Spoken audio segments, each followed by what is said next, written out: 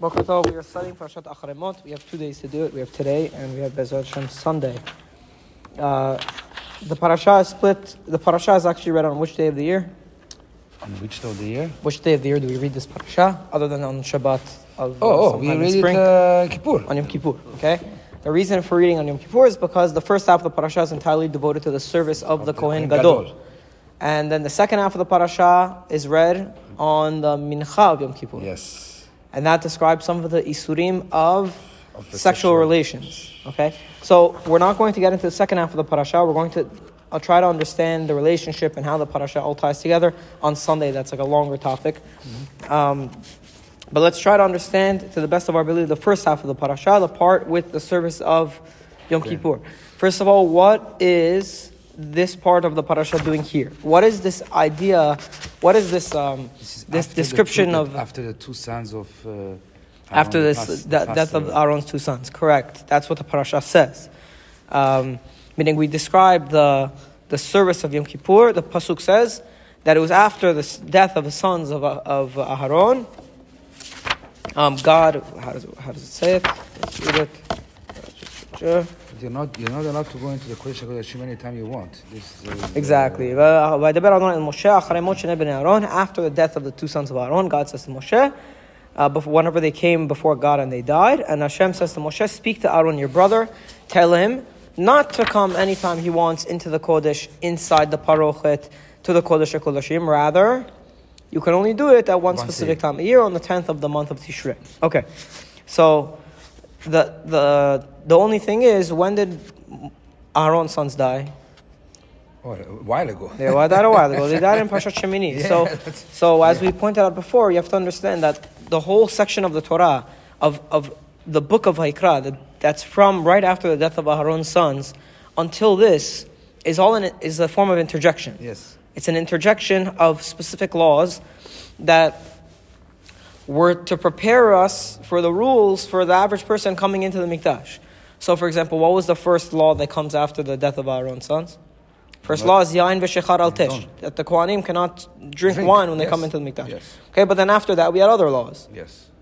Like laws of Zav and Zavah.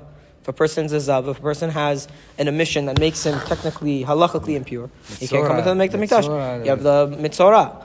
The Mitzorah is a person who can't go into the Mikdash. Yeah. So a lot of those laws, right after the death of the sons of Aaron, were laws to train us and to teach us why something like this, the death of Aaron's sons, would happen. Now our parasha is now switching to the positive sense. Okay, now that you know what you must stay away from when you want to approach the Mikdash, now I want to teach you. Now that we've learned all of the laws of Tum'ah, then we teach you when you are allowed to come into the Mikdash. It's not hopeless. There are times when you're allowed to come into the Mikdash. Your sins will be cleansed at some point in the year. Your Tum'ah will be cleansed as well, okay? Did they know that they shouldn't go? Who? The sons of Aaron? Probably not. Good question. It's a very good question. What if it they says like this after the death of, maybe that's such a punishment. They should know something. Well, here's what we do know, that whenever they were by Har Sinai, which was the precursor to the Mishkan, that Hashem was very clear. Do not approach the mountain, do not even touch the edge of the mountain. And this is whoever touches the mountain will die. Yeah, and Kodesh HaKodashim is the same as being on the mountain. It's the same thing. Yes. The Kodesh HaKodashim is the same thing. It's the same. It's a miniature. It has the same status. Now, how would they have known that? Jonathan Levy is sitting here saying this derasha, connecting the Mishkan to the Kodesh HaKodashim, and you're laughing at me because how would I'm exaggerating. But how would Nadav and Abihu? One person from that mountain didn't know that it shouldn't go in this room. There was no. But what they could have known is that whenever God's Shekhinah is somewhere, you don't go to that place. The same reason when because it's the same cloud on both places. There's a cloud that hovers over the Mishkan in the Kodesh HaKodashim, and there's a cloud at the top of the mountain. And the idea was, this is God's Shekhinah, don't approach it. Now all of a sudden you see that same exact cloud and you go and you approach it.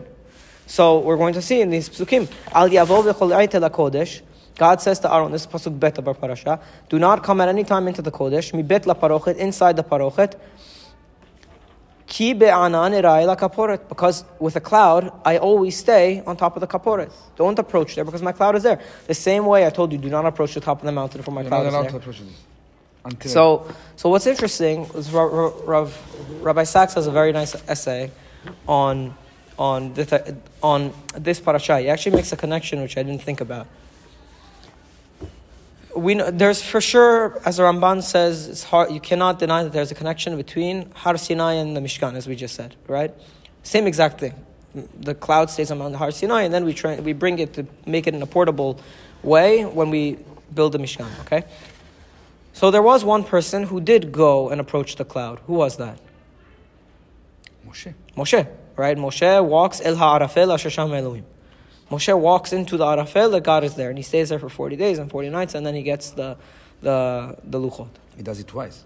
He does it twice, exactly. Now, and Moshe, he did that for a very important reason. Bnei Israel sinned. First, he was there to get the first Luchot. And then he hears that Bnei Israel have sinned. So he immediately pleads with Borei Olam. This is all in Parshat Kitisa in Sefer Shemot. He pleads with Borei Olam, please don't destroy Am Yisrael. Let me go down and see what they're doing. So Borei Olam says, okay, fine, I won't destroy Am Yisrael, but go down and see what they're doing. He goes down and he tells Am Yisrael, what are you doing? He breaks the Luchot and he tells Bnei Levi, Mi Ladonai Elai, who's with me? They go and they clean up the camp. They get rid of all idol worshippers, all the people who are doing the Chet HaEgel, the 3,000 people. And then he goes back up, and now Moshe, he's asking for atonement. He's asking for atonement. Okay? He asks for atonement, and then when does he come down the mountain with the second Luchot? Yom Kippur. According to Rashi, it's Yom Kippur. This is why Yom Kippur is the day of atonement. So what's interesting is that Moshe Rabbeinu, this is like the most important thing he may have done for Am Yisrael. This leadership that he showed first he went and he saved Am Yisrael's life when he prayed the first time. But then instead of going and being like white glove treatment with Am Yisrael, he really, really gives it to them and he kills the people that were involved. But then he goes back to Borei Olam and then he tries to get complete atonement and he brings down second Luchot. So it's like Moshe Rabbeinu is like this intermediary. He's pulling from one side and he's pulling from the other side and he's trying to hold God and Am Yisrael together. And it's incredibly important that Moshe Rabbeinu does this. So what Rabbi Sachs was pointing out is that who would you expect then to be the one to lead the Yom Kippur service from then on? Moshe. Because if the Yom Kippur service is built off the fact that Moshe Rabbeinu came down with the Luchot and he managed to get atonement on Yom Kippur, getting atonement, then Moshe should be the one to do the atonement from then on. But he was the Kohen Gadol until he gave it to But he was the Kohen Gadol even. That's another thing. He was the Kohen Gadol until he gave it to Aaron, meaning there was even an official transfer in which this service was given to Aaron. But it's interesting because we never realize how much this Yom Kippur service that we're seeing is modeled off what occurred with the Chet HaEgel. Right? The whole idea of approaching the Arafel and getting atonement for Am Yisrael. That's exactly what Moshe Rabbeinu did. Hashem taught Moshe Rabbeinu how to ask for atonement. So Rabbi Sachs points to something very interesting. He says, the way Judaism works, the way the Torah works, is it takes very, very, very important situations or very important ideas, and it turns them into rituals that must be done year after year after year. So, for example, on the holiday of Pesach, we take the Exodus from Egypt, which included the death of the firstborn, and then we turn it into a holiday in which we celebrate, we slaughter the Korban Pesach, and then we reenact the leaving of Egypt and everything, and then we place special attention on the firstborn. We have a Pidyon Abed. So all of the things that went into leaving Mitzrayim, that made this momentous event, what did Yahadut do? Put it into a holiday. It turned it into a holiday in order to preserve that thing. But also Hashem told them to go make it into a holiday and come and visit me. You have to come and visit. For sure. But the idea, what Yahadut tends to do is when there is a very inspirational moment in Yahadut, that's key for the growth of the nation, the Torah takes that inspirational moment and turns it into a ritual, into a holiday, something that people could do physically. So they can feel part of it. So that they could feel part of it and so that they could remember it. Now, Rabbi Sachs points out this is exactly what Yom Kippur is for the whole Moshe experience with the Chet HaEgel. Now, Moshe Rabbeinu is one prophet. Moshe Rabbeinu is a Navi. His descendants aren't involved. His descendants, we don't even know who they are. What if you look at Sefer Shofetim, there may be that they were involved in, much later, 5 generations later, that they were involved in the Pesel Micha. But Aharon and the Kohanim, the Kehuna is an establishment for maintaining rituals. It's an establishment for you do the same thing every single day. It's the whole Kehuna is built off doing physical things, while the Navi will, let's say, come and will give an amazing speech to Am Yisrael, reminding them to do teshuvah, but there are no mitzvot that are tied to the Navi. The Navi doesn't do mitzvot. Only the Kohanim. The Kohanim, they do the mitzvot. Yes. So what the parasha is doing, according to Rabbi Sachs, is that this whole parasha is a way of taking what Moshe Rabbeinu succeeded in doing on the mountain and making it into an action, turning it into ritual. The same way we take the leaving of Egypt and we turn it into a holiday. We take the atonement of the Chet HaEgel and we turn it into a holiday. Turn it into an action with strict behaviors. And this way, all the lessons that we gain from that specific experience, they get preserved. The same way we remember every single thing. And this is something that's very, very important to the preservation of Yahadut. And it goes to a very fundamental argument into how religions should be kept. So, I'm reading a book on history right now that's talking about the formation of Christianity, how it formed. And when it was forming, in let's say 40 CE, there was a group. It started with a guy named John the Baptist. He was a guy who was very into doing Tevilah or something. So he said, why should we keep all of these laws? As long as we get the gist of the Torah, we're good. As long as we're nice to one another, and we're decent, and we have faith in the Lord. Certain fundamental parts of it. Yeah, we keep the certain fundamental ideas behind the laws. But the laws, you don't know. Okay, well, so what happens? We don't need the 613 laws. What do we need the laws for? And then part of that group was a guy named Jesus. And Jesus was a very, very inspirational person, and he got a lot of people to start following him. And then, the problem was that the Romans didn't like all these false messiahs, that were they had a lot of followers. They were scared it was going to turn into into their enemies. So the Romans, they killed him. But then when you kill a guy that everybody looks up to, all of a sudden people got, they say, no, he can't be that he's dead. It can't be, he was our savior, this, that. So he started making this idea that he's going to come back, that he's the Messiah. And then certain people saw that a guy named Paul, he was an apostle, whatever that means, he saw that, this is actually a very good idea. Judaism brings a lot of great ideas to the world, but who's going to keep all these laws? I'm going to go tell some Roman person in the Colosseum to go and circumcise himself. But what I could tell him is that be nice to your fellow and this and that, and it's very good for you. And he may buy it, and then I'll get all this power. So he ends up spreading Christianity by avoiding Judaism of all of the physical actions. Yes. It's a derivative, how do you say? It's a small. Yeah, it's a derivative of Judaism in which it doesn't have all of the actions. Now, the problem with that is that it's if you take away all of the actions from the ideas, then the ideas get lost as well.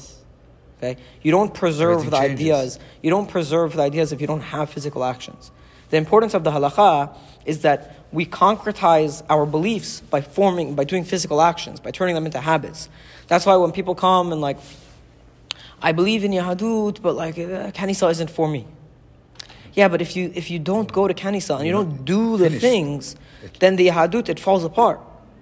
It's not for me. The holiday, putting the tefillin, it's not for me. I believe in the basic principles of being good to my fellow. In Yahadut, we don't believe that that's enough.